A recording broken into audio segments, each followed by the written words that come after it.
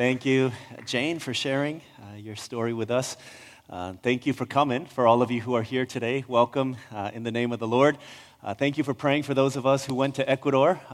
There were about 10 of us in here who went down to Ecuador and came back and had a really an amazing time out there, just seeing the things that God is doing, getting to visit with the new villages and make new relationships. And we just came back really encouraged with the work that God is doing. So thank you for fasting and praying. Those who are in the Dominican Republic are coming back on Thursday, Lord willing, so continue to keep them in your prayers. They're doing well. I've been communicating with them on almost every day on a daily basis, and they're doing well, and they do ask for your continued prayers, so if you do that, that would be awesome. This is my last message before I go on a 7-week sabbatical, and so I'm excited for that. I'm sad to be away from y'all. I really am. It's going to be hard to be away, but at the same time, it's something that I need to do in order that we could stay in the game for a long time together with y'all. So if you would keep Olivia, myself, and our kids in prayer, that would be awesome. We'll be spending most of our time in the West Coast and California and Vancouver, Canada, and just kind of doing some things like that. So pray for us, and in the meantime, for those of you who will be staying, please continue to come and worship here and really own this, right? Own this. It's not about, obviously it's not about me, and it's not about a person or a pastor or somebody who sits up here, but it's us, it's the church, and it's about Jesus. And so in my absence, even more so than in my presence, I would ask that you'd really be the church and be faithful and lean on the Lord and lean on each other and be awesome for the kingdom of God. Amen? Also, during my time away, we will be sending Keishla off to the nations because this is being recorded. I'm not going to be too specific about it. But please do send her in the best way that you can. Yeah. She's one of us, and she's going to change the world, and she already is. We have seen the work of God in her life in such powerful ways. And if you haven't heard her story of how she came to our church and how the Lord's been working in her journey, she shared again in Ecuador at a house church gathering in Lago Agrio, and it was powerful. Even in Spanish, I could only understand a few things, but knowing her story, it was just mind-blowing to see the work of God. And people in our those of us who were down there were just testifying who'd seen her when she was first there as a translator. And I hope I'm not saying too much, but just crying her way through, feeling like she wasn't able to communicate adequately what we were preaching and what we were sharing. But then she comes up at a house church in Lago Agrio 4 years later, and she's preaching the Word of God. No notes or anything, powerful. And on the way home, she got upgraded to first class, and we said, you deserved it. God knows. Praise God. He honors those who honor him. Amen. Many years ago in the 18th century in England, there was a little boy named Robert Robinson. Okay, is that cruel of his parents to give him that name? I don't know. Robert Robinson was his name. He was young when his father passed away, and in 18th century, 1700s England, they didn't have like a welfare system. They didn't have insurance for death benefits and things like that, and so little young Robert was forced to work, like many kids in the streets of England would do. He worked and he fended for himself, and he met and hung out with a bunch of unsavory other little kids, and some shady friends got into some shady business. No doing of his own. It's just that's kind of the way it happened. Thug life chose him. He didn't choose a thug life. And so here's little Robert Robinson, and he's living that way and, just messing around, causing a lot of trouble, hurting people, hurting himself, alcohol, all this stuff. And this one weird night, it's weird. I don't exactly know how this happened, but his cronies and his group of like 10-year-old boys decided to get some alcohol, and there was this gypsy on the street, an elderly lady on the streets of England, and they decided to get her drunk. I don't know I guess it's fun for people like that, but they got her all drunk, and she was like in this like crazy tipsy state, and she pointed at young Robert, and she said, you are the only one of this group who will live to see your children and your grandchildren. That's a weird thing to say, right? But that sunk into his heart. And he said, if I'm going to live to see my children and my grandchildren, then I can't live this way. I need to change the way that I live. And so he decided, I'm going to go hear a preacher. And there was a preacher in 1700s England, a man named George Whitefield, powerful preacher. And he decided to go and hear him, but he didn't want his friends to think he was uncool. And so he said to his buddies, he said, hey, guys, let's go and let's start harassing this preacher. Let's go start making fun of him. But he really wanted to hear what he had to say. And through that message, it was like from Matthew 3, where Jesus says to the Pharisees, who told you to flee from the coming wrath, you brood of vipers? And he heard that message, and just the fear of God and the dread of God and the terror of God fell upon this young boy, and it gripped his heart. And for 3 whole years, he just felt this sense of the fear and the terror of God over his life. Fast forward, after about 3 years, he was now at the age of 20. He gave his life to Christ, and then 2 years later, he became a prolific songwriter. And so he wrote this song. We're not going to sing it today, but he wrote this song. It says, come thou fount of every blessing, tune my heart to sing thy grace. Streams of mercy never ceasing, call for songs of loudest praise. At the end of that hymn, the last stanza talks about his heart and his struggle and how prone to wander, Lord, I feel it. Prone to leave the God I love. So here's my heart. Oh, take and seal it for your courts above. I think as he writes that, he's talking about the universal condition of the human heart for those of us who follow Christ, the ups and downs, the spiritual roller coaster, if you will, that I love God today, and then, I'm not so sure I want to even follow him. I want to go all in for him today, and I'm not sure if he's really real anymore. These ups and downs, you have these ups and downs where you make a commitment to follow Jesus. I have decided to follow Jesus. And then come Monday, oops, I'm turning back. It's kind of a struggle sometimes, isn't it? Robert Robinson understands that the struggle is real, and so do you and I, and so do the Israelites in Nehemiah's day. We've come to this point at the end. We're at the end of the book of Nehemiah, chapter 13. We've seen some amazing things happen. Past couple weeks, we've gotten to this place where the word of God was finally brought forth after all these years, and this revival broke out. People began to weep over the word of God. They renewed the covenant. They said, God, we're going to follow you, whatever it takes. We're going to follow you. And the sound of rejoicing in Jerusalem was heard from all around the city. There was a great revival, and the witness of the city on a hill, the light unto the nations, was beginning to go forth. And so we come to Nehemiah 13, we come to the very last chapter, to the happy, happy conclusion of the book of Nehemiah. And we're going to realize that it's actually not so happy. Nehemiah chapter 13, verse 1.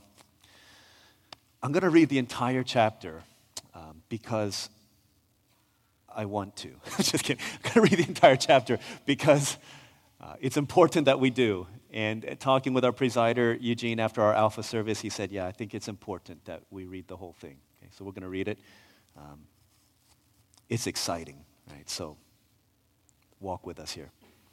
On that day, the book of Moses was read aloud in the hearing of the people. And there it was found written that no Ammonite or Moabite should ever be admitted into the assembly of God. See, the Ammonites and the Moabites came from Ammon and Moab, who were the children of Lot, born out of an incestuous relationship between Lot and his daughters. And the children of that relationship were called Ammon and Moab. And these are the people from which the Ammonites and Moabites come. Verse 2, because they had not met the Israelites with food and water, but had hired Balaam to call a curse down on them. Okay, this is just some history in Israel. Our God, however, turned the curse into a blessing. When the people heard this law, they excluded from Israel all who were of foreign descent. Before this, Eliashib the priest had been put in charge of the storerooms of the house of our God. So he's in charge of all the storage places in the temple. He was closely associated with Tobiah. You might remember the name Tobiah the Ammonite. He showed up multiple times in Nehemiah. He was a bad guy, one of the guys who tried to thwart the rebuilding process from the foreign nations. This is Tobiah.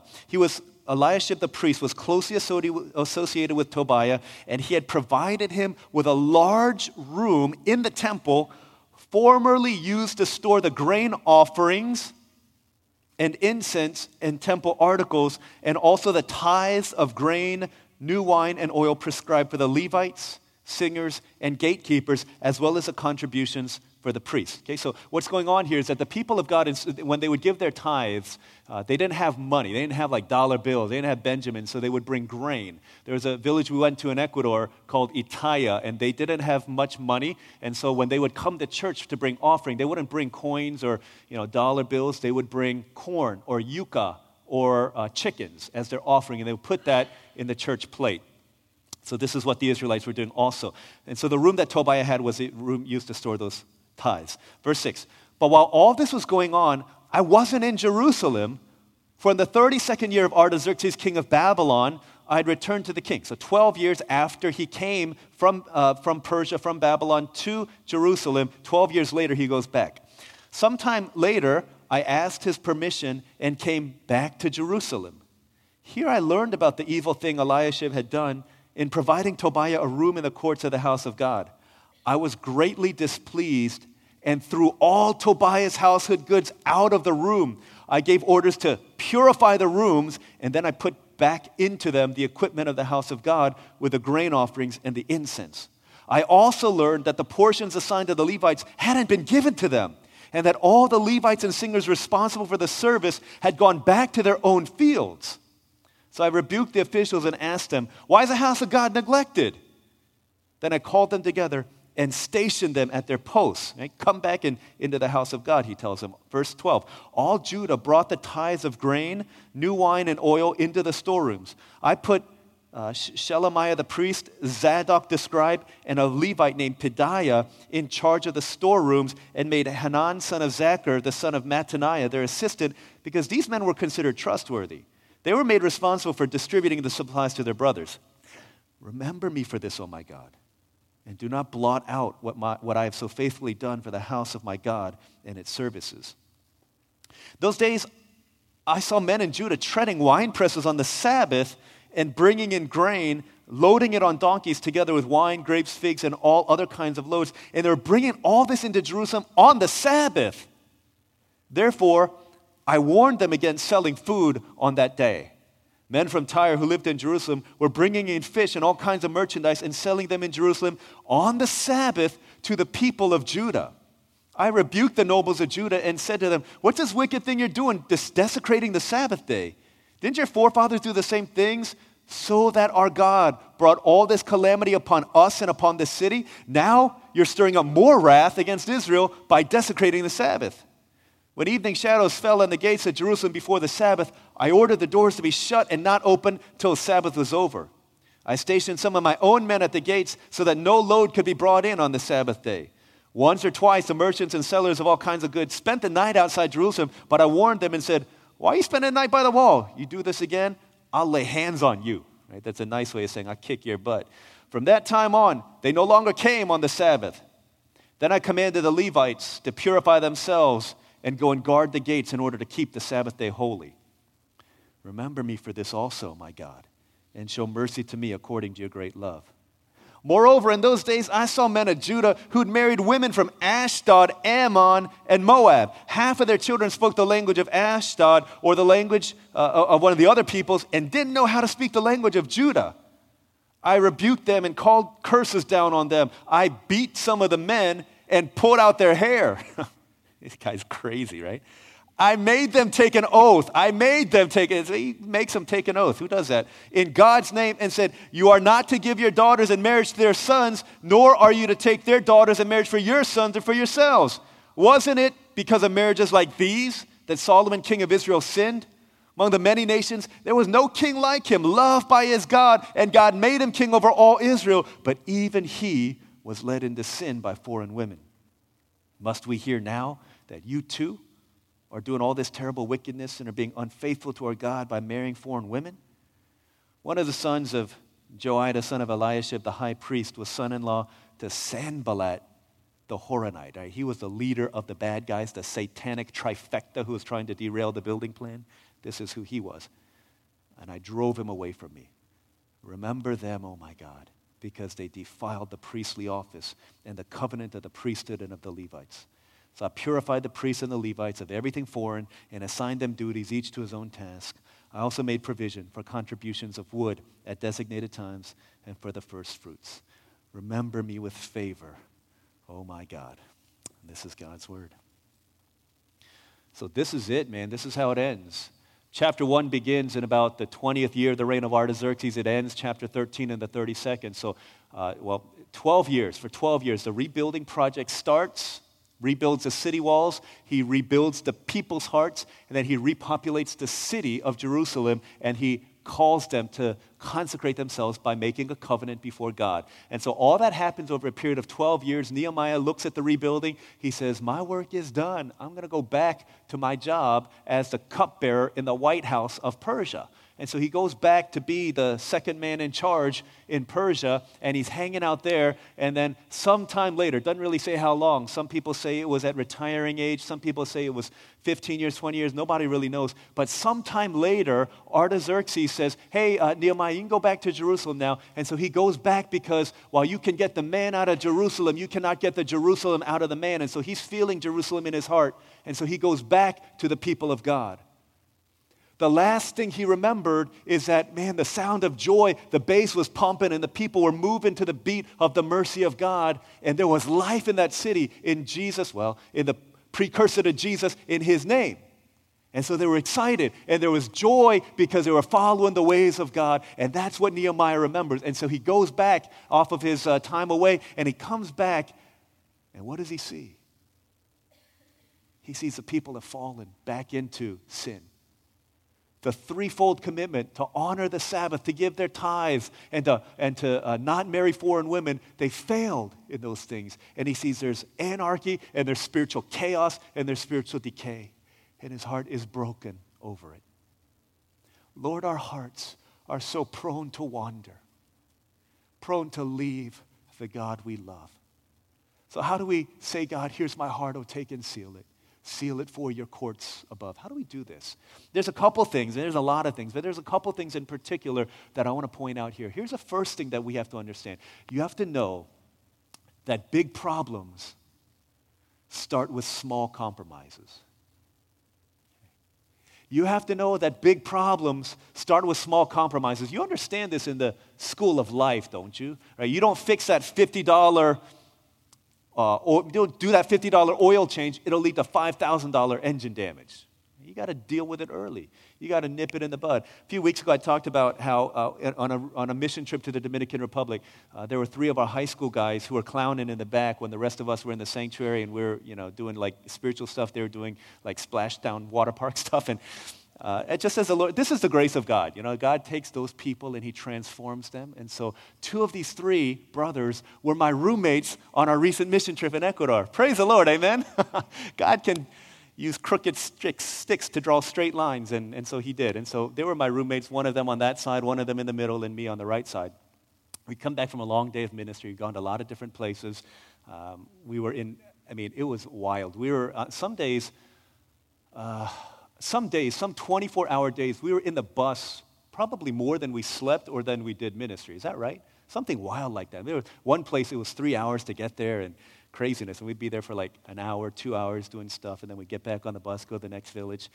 But it was a long day of ministry. We were tired. And one of the brother who was in the bed in the middle was doing something in the bathroom, probably making it stink. And so he came out, and over his bed he said, "Ooh, there's a mosquito." And then he said, "But I'm too tired to do anything about it." Here's the funny thing, right? For the entire trip, we did everything we could to protect against mosquitoes because we know that these tiny little suckers carry the malaria disease. And so we would take malaria pills, doxycycline from a day before we get into the jungle area. Every day, religiously, we'd take it a day after we leave that area because we know the influence of a tiny little thing like a mosquito. We had so many different kinds of bug repellent. Everybody had brought their bug repellent. Some had Deep Woods Off that is awesome for when you go into the woods. Others had Burt's Bees, eucalyptus oil that you spread all over yourself and is non-greasy. And other people, one of our veterinarians had this spray. It's safe for both pets and people and it's high-level protection. We had all kinds of different mosquito repellents. We were spraying them on everywhere. Some of our people wore jeans the entire time or long shirts because they didn't want to get bit. And even so, some people are like, man, I got bit through my clothing. It's crazy. One of our guys was like tattooed all down his legs, and he's like scratching it everywhere. And the one question he asked more than any other question was, does anyone have the itch cream? Because we know how dangerous and devastating one tiny little mosquito could be. And the effects that it could have to ruin somebody's day. And yet when that mosquito was buzzing around in the middle of the room, he said, I'm too tired to do anything about that mosquito. And so it was the scene that Nehemiah found when he came back to Jerusalem. Understanding that this man named Tobiah, right, had constantly been giving a hard time to the people of God, Nehemiah comes back and he sees that in the middle of the temple, in one of the storerooms, Tobiah was firmly entrenched. And that simple mistake to put Tobiah in the temple led to the ruin of the spiritual lives of the rest of the people of God. Oh my gosh, you're being so dramatic. So here's what happened. We read it, but let me explain it. There's a priest named Eliashib. It said he was friends with Tobiah the Ammonite, who was wreaking havoc on the people of God. And he knew what the word of God said, that no Ammonite or Moabite should enter into the temple.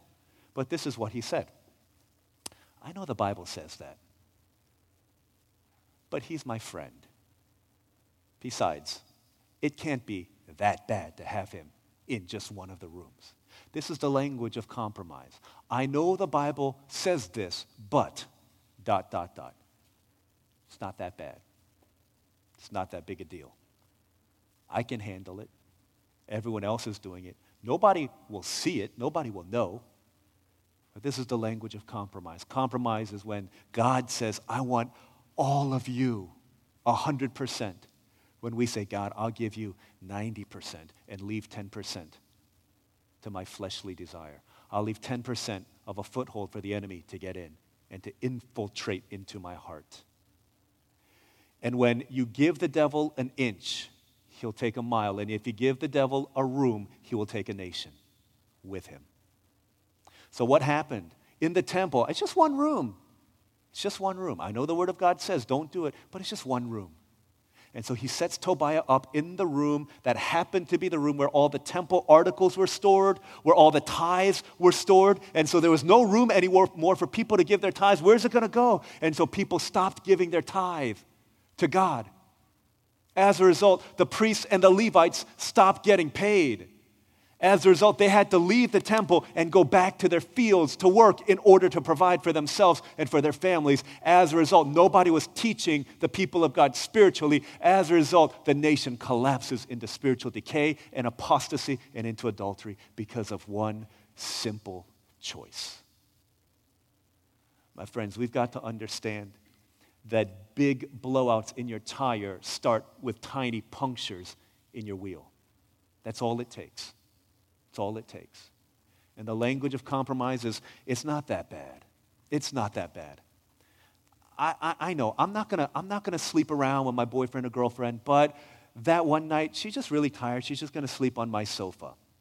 And you give the devil an inch. Yeah, you know what? I know I said I'm gonna give my tithe, but this month I'm going to be out of town on the day that I usually give my tithe, so I'll just keep it, and I'll keep that extra few $100s just for this month. Yeah. You know what? I know I said that I'm going to read the Bible every day, but you know what? We got home really late last night, and I'm really tired, and so besides, Sunday's coming real quick, so I'll just kind of let it go. This is the language of compromise, where we give an inch and the devil will take a mile. Because this is the nature of compromise and sin. It always, always, always takes you further than you wanted to go, keeps you longer than you wanted to stay, and costs you more than you are willing to pay. That's the nature of compromise and sin within our lives. He's the priest, the spiritual leader of a nation. I know the Word of God says this, but it's all good. It's all good. It's not that big a deal. And so he lets him set up shop here, and it causes a nation to fall. You understand this, right? You think about King David, who commits adultery with Bathsheba. Started with a look. That's all it took. You think in that moment he looked at Bathsheba taking a bath on the roof of the house. Do you think he said, you know what? I want my children to fall into the same sin that I do. I want my son to marry 700 wives and have 300 concubines and to lead our nation, the people of God, to a divided kingdom. He didn't say that. It started with a look. That's all it took. That's all it took to lead an entire nation and their children away. It starts small. It starts small. It's just one mosquito. It's just one room. It's just 1 inch. And then enemy takes that and he enters in and he infiltrates. So what are we supposed to do? We've got to understand, y'all. It starts small. Whatever it is, you got to nip it in the bud. If that means, hey, I need to stop following these Instagram models. If it means I got to unsubscribe from Netflix. If it means, hey, I know I shouldn't go shopping all the time, but I'm still getting these magazines and these catalogs and these emails with these 50% off coupons. You need to stop that. Whatever it takes.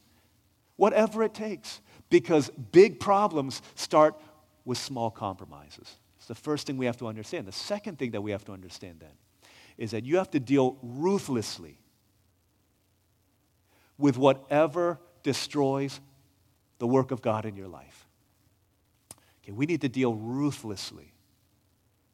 Right, thankfully for my roommate, I was not going to invite that mosquito in and say, hey, you can hang out with us as long as you don't bite me, sting me. So I took my shirt and I hid it, and then we realized it wasn't really a mosquito at all. So, but we need to deal ruthlessly with what we think could potentially be mosquitoes. Okay? One of the things that Elijah, he's our 6-year-old son. One of the things Elijah loves to do is he loves Power Rangers. And so he's gotten these like new Power Ranger swords. Right? These swords that you push a button and the sword comes out, the blade comes out, and makes all these noises and it lights up and you can spin the dial and you can take it off and it becomes a ninja star and things like that. And he's like super cool. He loves them. So he says, Daddy, will you play with me? Can you play with me? I said, sure, Elijah, let's play.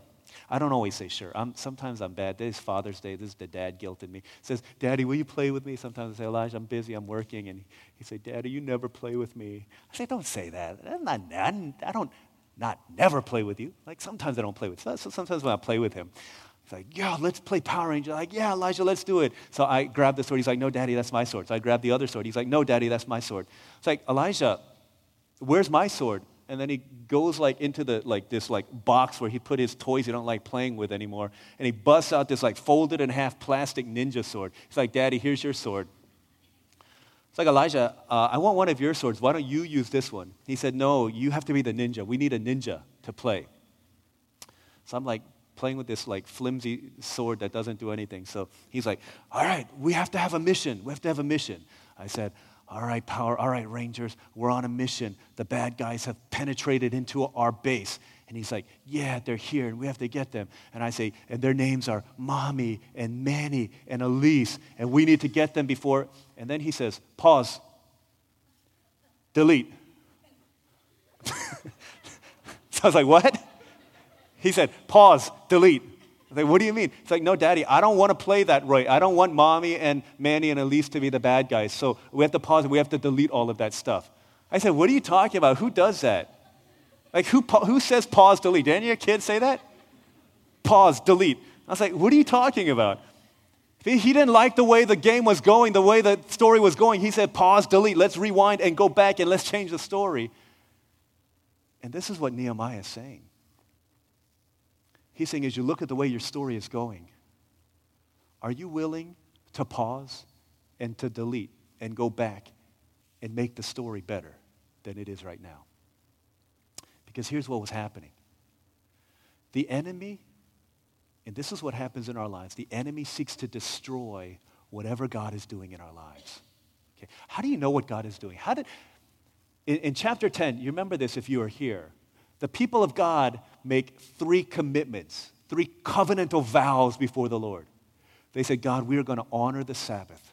God, we're going to give you our tithes, and we're not going to intermarry with people who worship other gods. But it was those very 3 things that we see come up again that Nehemiah is angry about when he returns from Persia to see the people of God. He sees them in spiritual chaos and disorder and disarray, and it's because of the tithe, because of the Sabbath, and because of foreign men and women that they've given their children, given themselves in marriage to. How do you know what God is doing in your life? How do you know what the work of God is in your life? Because if we know this, then we can know what the enemy is attacking. You know the work of God in your life by what God is constantly repeating in your life. You know the work of God by what God is convicting you about.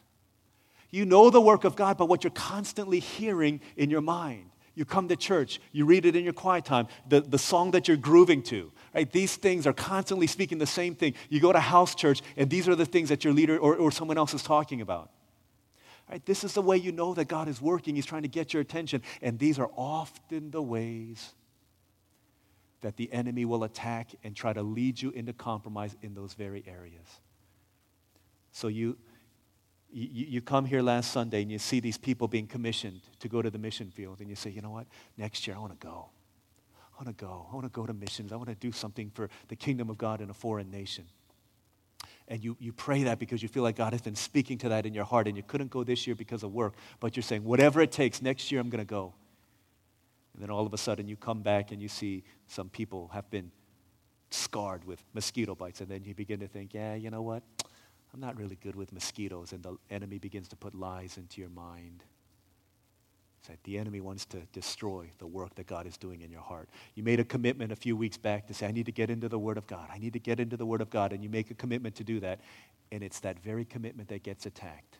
Right? You lose your Bible. Right? You can't find it, and so you say, oh, well, I'll just read Harry Potter instead. Whatever it is. You made I feel God is telling me to reach out to that friend, reach out to that coworker, reach out to that person who sits in my math class. I got to reach out to that person in my pre-algebra class. God has been putting them on my heart because they've been asking me what I do on the weekends, and I've been too shy to tell them. I've been afraid to tell them, and God's putting that person in your heart. And then all of a sudden your friend says something like, hey, you know what? That friend is really cool, and if you start talking about Jesus with them, then they're not going to like you anymore. You're going to lose the only friend you've got. And the enemy begins to attack the work of God in your heart.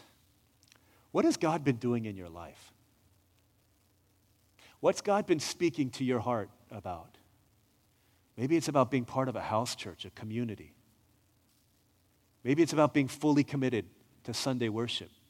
Maybe it's in the area of what you do with your finances. Maybe it's in what you do with your time. Because you see, that will be repeated time and time again in the Old Testament. It's repeated time and time again here in Nehemiah. And so you've got this conviction. The enemy works against that. We need to deal ruthlessly with the things that attack the work of God within our lives. So if you committed to come to prayer meeting on Wednesday night, and somebody says, hey, every Wednesday we've got this new ping pong league, and it meets on Wednesday night. You've got this choice. The work of God, let's go pray. The work of the enemy to distract, let's go play ping pong. What are you going to do? You need to ruthlessly deal with the things that work against the work of God in your life. You have to identify that. You have to see that. Don't just say, oh, ping pong came up. I'm not going to go to prayer meeting. What are we sensing, seeing, knowing the work of God in our lives to be? Here, the first thing it says here is that they were not giving their tithes anymore. See, what you do, and maybe this is the issue for some of us, that we make money, whether it's we work at Chipotle or we work at Chase Bank, whatever it is, we work wherever it is, and the conviction is we need to give our tithe. See, here, just a quick biblical theology of our use of money. 10% of what we have goes to God. That's our rent for living on God's earth. That's it. It's easy. The rest of the money, first part, goes to our necessities. The rest of what we have after our tithe and our necessities, that's what really reveals your heart. Because God, that's all God's too. It's not just the 10%. The 10% is a sign that all of it is His. Okay? Just like giving God our Sabbath is a sign, our Sunday is a sign that all of our days belong to Him. Giving our 10% is a reminder to us that it's all God's. And so tithe necessities, the rest of our money is supposed to be used to reflect the generosity of God and to incarnate the love of God with the use of our finances.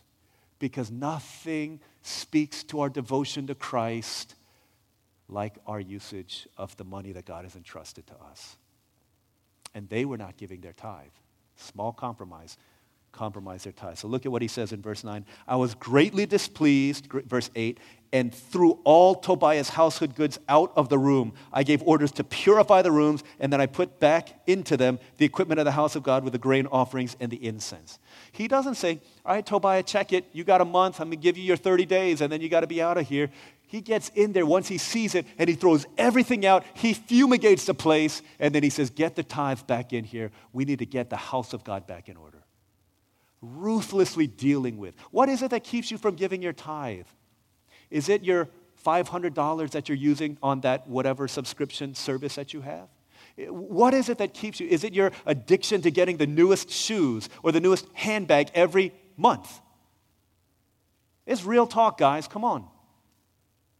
What keeps you from being financially steward the gifts that God has given to you in a way that will honor the Lord? What is it? Let's be honest here. I hope we feel uncomfortable because I feel uncomfortable in my own heart. Not because I'm saying it, because God is speaking to my heart also. There are things that I need to ruthlessly deal with. What is it in your lives? Right? Some of us on our mission trip talked about slick deals. Maybe it's slick deals, buying things that you don't need simply because you have the joy of getting a good deal. Things that we don't need. What is it that keeps you from being a faithful, honoring God with your finances? And let's ruthlessly deal with that. The second thing is in the area of their Sabbath and the usage of their time. How do you spend your time? The usage of your time reflects the things that we value. And God said, hey, here's 6 days. What they were doing is, he says they were desecrating the Sabbath. Literally, it means they were profaning the Sabbath, taking that which is holy and making it profane. In other words, taking that which is set apart for God and using it for a common purpose.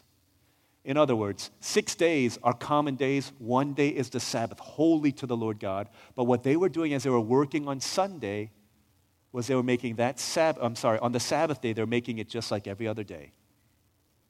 He said there's nothing different about that day. And that Sabbath, that 1 day different, was supposed to make you a light unto the nations. And by virtue of the fact that you've compromised in that area, there's no difference between the nations and you. The way it was supposed to work was the nations look at Israel and they say, those guys only work 6 days, but they have everything that they need. We work 7 days, but we're still struggling. How do you use your Sabbath? And for most of you, this will be your Sabbath, right? Or whatever day that you don't have to work, that's your Sabbath. A day for worship and rest and fellowship, in order that the one thing we might realize is that I'm not defined by the things that I do 6 days out of the week. You get that? We come here on Sunday and we realize, and our Korean congregation does this, we are all brothers and sisters. This is who I really am as a child of God. I'm not defined by what the world says of me 6 days a week. In here, I'm not a doctor, I'm not a dentist, I'm not a teacher, I'm not a professor, I'm not an engineer. I'm just me. This is who I am. I'm not defined by what I do. I'm defined by who I am in Christ. And so for somebody like me, for whom my Sabbath comes on a Monday, that's my day to worship and rest, the constant challenge and temptation is for me to withdraw from what I do during the rest of the days of the week so that I can rest in my identity as a child of God, not as a minister of God. That's why I need the sabbatical as much as you need a Sabbath, as much as anybody does. Because a lot of times, one of our house church members said to me, you know what, maybe you should turn off your cell phone on Monday, not get texts, not get emails, not get phone calls. A couple of them said that to me. But the hard thing about that for me is, it's like weird. I guess it's not that weird, but I want to be wanted. You know what I'm saying? I want people to need me. I've got this problem. Can you help me fix it? Can you pray for me about this? And the tricky thing for me is I begin to define myself by what I can do for God and for people rather than by my identity in Jesus Christ. I need a Sabbath. I need times where I disengage from everything related to you and church and life and ministry so I can just love Jesus and let him love me. This is what our Sabbath is also. God says, this is what sets you apart from the world. This is my burnout prevention program for my people. Go ahead, work 6 days, but you take 1 day and you rest and you worship and you fellowship with people and you let your heart be renewed.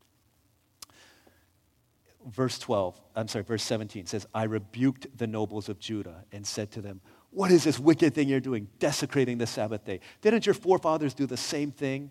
And he says in verse 19, when evening shadows fell in the gates of Jerusalem before the Sabbath, I ordered the doors to be shut and not opened until the Sabbath was over. Meaning, he didn't want people coming in and buying and selling stuff on the Sabbath. So he locked the doors, and then he said, there are people camping out in case there was a crack in the door, they could come in and start buying and selling stuff. He said to them, what the heck are you doing here, right? And he says that's basically what it says in the English version in verse 21. Why you spend the night by the wall? If you do this again, I will lay hands on you. And he's not saying, I'll pray for you. He's saying, I'm going to beat you up, right? I'm going to get rid. He's dealing ruthlessly with the things that attack the work of God in the people of God. Ruthlessly deal with it. And then the last thing, they made a commitment. We're going to give our love life, our social life, our relational life to you. We're not going to marry outside of the house of God. We're only going to marry our fellow brothers and sisters who are not married, obviously. And we're not going to marry people from those other religions, because here's what happened when they did. It said they had children. Half of the children spoke the language of Ashdod or the language of one of the other peoples and did not know how to speak the language of Judah.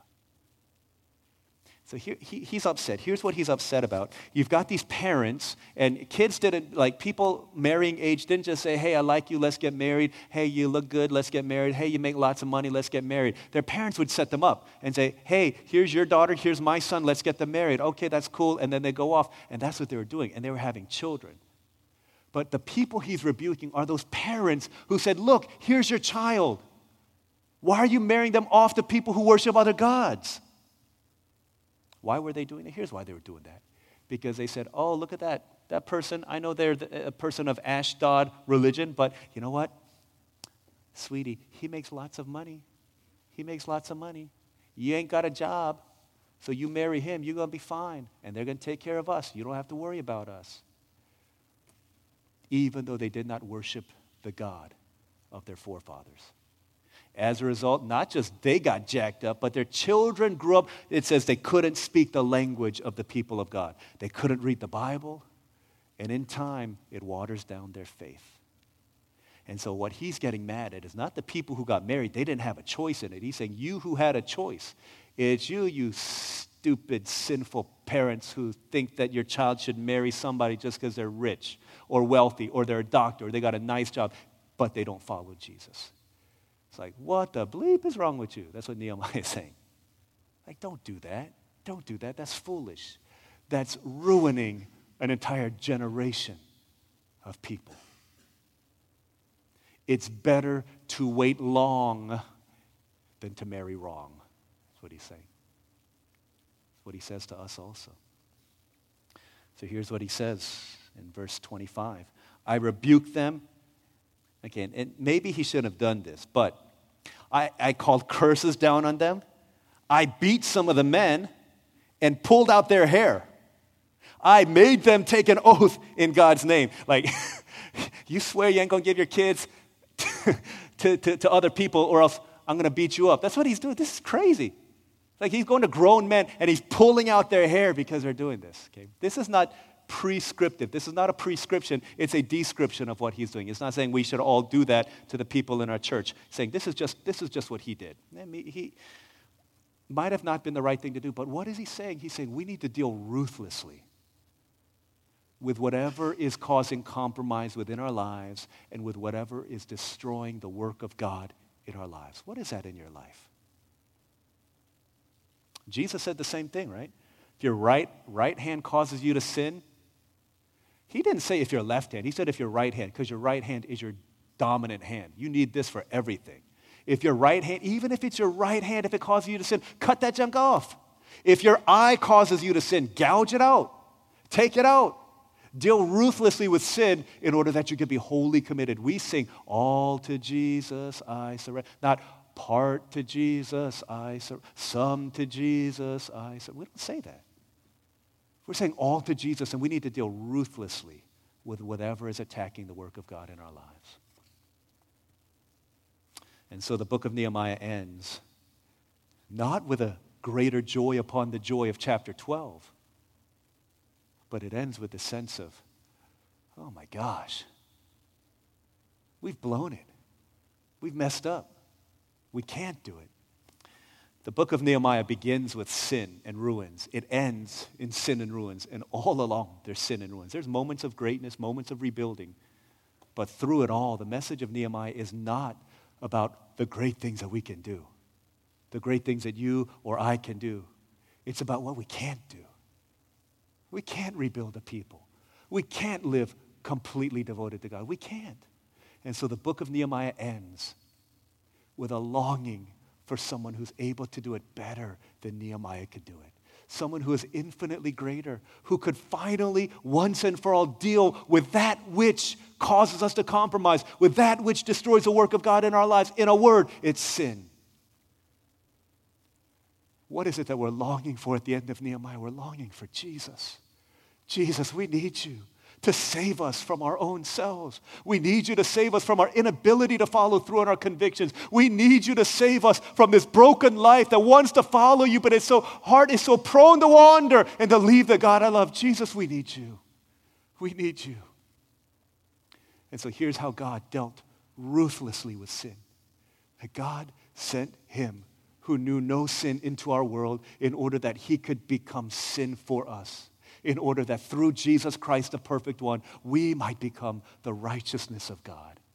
And in knowing that this is who we are, living out of our identity, the indicative, this is who we are, righteous in Christ, grounds the imperative, therefore live righteously. Because we're righteous, because we're children, we can live this life of righteousness for the glory of God. Our heart's so prone to wander. And so it was that this young 22-year-old Robert Robinson wrote this great hymn. Almost prophetically later in life, he did wander from the fold of God. And he wandered very, very far, even to the point where he didn't feel like he could ever come back to God. In his old age, running back with the ways of the world that he once lived for before he gave his life to Christ, he was riding in a stagecoach pulled by a horse with a lady sitting next to him. And as they were riding in that coach, they stopped in front of a church. And out of that church, a song was being sung. It was a song that he had written many years earlier. Come thou fount of every blessing, tune my heart to sing thy grace. Streams of mercy never ceasing, call for songs of loudest praise. As he was listening to that song, tears might have fell from his eyes as the woman next to him said, how blessed is the man who wrote such words. And he responded back to her and said, woman, dear woman, I am that poor man who wrote these words many, many years ago. And if I had 1,000 lives, I would give every single one of them to gain back the feeling that I had when I wrote that song. And she said to him, sir, streams of mercy, never ceasing, are still flowing for you today. And they're flowing for you, and they're flowing for me today. For all the times where we failed, we committed to God, but we failed. God, I'm going to live in holiness, and we fail. God, I'm going to live in purity, and we fail. God, I'm going to be generous, and we fail. Streams of mercy, never ceasing. Call for songs of loudest praise. Mercy tells us that even in our ruins, in our ashes, in our brokenness, he still loves and he still forgives us. He not only loves us, but he likes us, even in our failure. And the only people who will ever be able to give our hearts to the Lord God are the ones who know deep in our hearts that even if we don't give our heart to God, that he'll still love us. That's mercy. That's grace. And it flows an endless stream for all who would jump into it and receive the grace and the love and the mercy of God. This is the message of Nehemiah. All right, let's embrace it. Let's live it. Let's drink deeply of his grace. Let's pray together.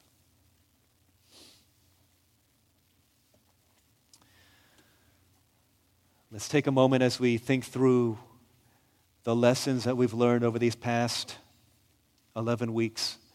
What has God been saying to you? What has he been speaking to your heart about? What is God doing in your life through the book of Nehemiah? What is he doing in your life today? What are the convictions that God has placed in us? Again, the conviction is something that holds on to you, not something you hold on to, something that holds on to you, that God's been constantly bringing you back to. That's how God is working. And you better believe that the enemy will be working to distract you from that place and those things and those commitments. Big problems start with small compromises, but if we can learn to deal ruthlessly with the things that keep us from the work of God, resting in the grace of God and the mercy of God, the never-ending streams of his love, day by day our hearts can change. They can. They are. They will. So let's pray a prayer of surrender, commitment to the Lord. God, here I am. Once again, I renew this commitment to you. I'm going to fail probably, but Lord, when I do, and when I cannot stand, I'll fall on you. Jesus, you are my hope and stay. So let's pray to the Lord God. In light of what we've heard through the book of Nehemiah, let's practically surrender our hearts and make a commitment to walk with the Lord God. Can we do that? Let's pray for a minute or two. Just honestly, sincerely, filled with faith. God is here. His Spirit is here with us right now. Let's honestly and earnestly pray to the Lord on behalf of our own hearts, those next to us, as for our church as well. Let's pray for that for a couple moments, and then I'll pray on our behalf.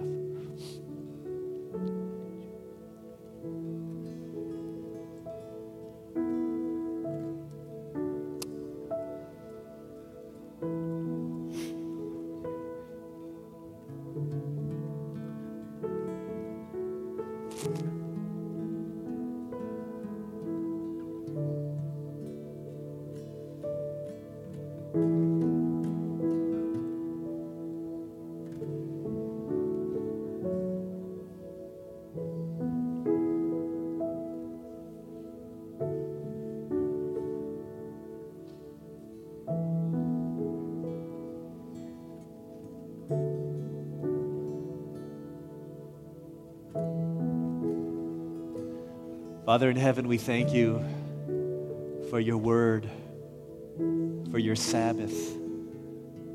For every week we gather together and we are realigned according to the word of God. Our hearts are challenged and stirred, broken by our sin, but resurrected in the beauty of the gospel, the grace and mercy of God that captures us and leaves us longing for more of Jesus, not spinning our wheels to try and be better, but fixed upon Jesus, saying, Lord, melt my heart that I might follow you. Thank you that this is what we get to do every week. So Lord, help us to honor the Sabbath rightly. Help us to give of our tithes and offerings well, in order that our hearts would not be ensnared by the love of things. And Father, help us to be pure in our relationships, not only in our real relationships, but in the usage of our time, the way we think about people, the way that we treat others. We pray that you would give us holiness and devotion. And whatever other ways that you're working in us, challenge us in order that we might be faithful to the faithful one.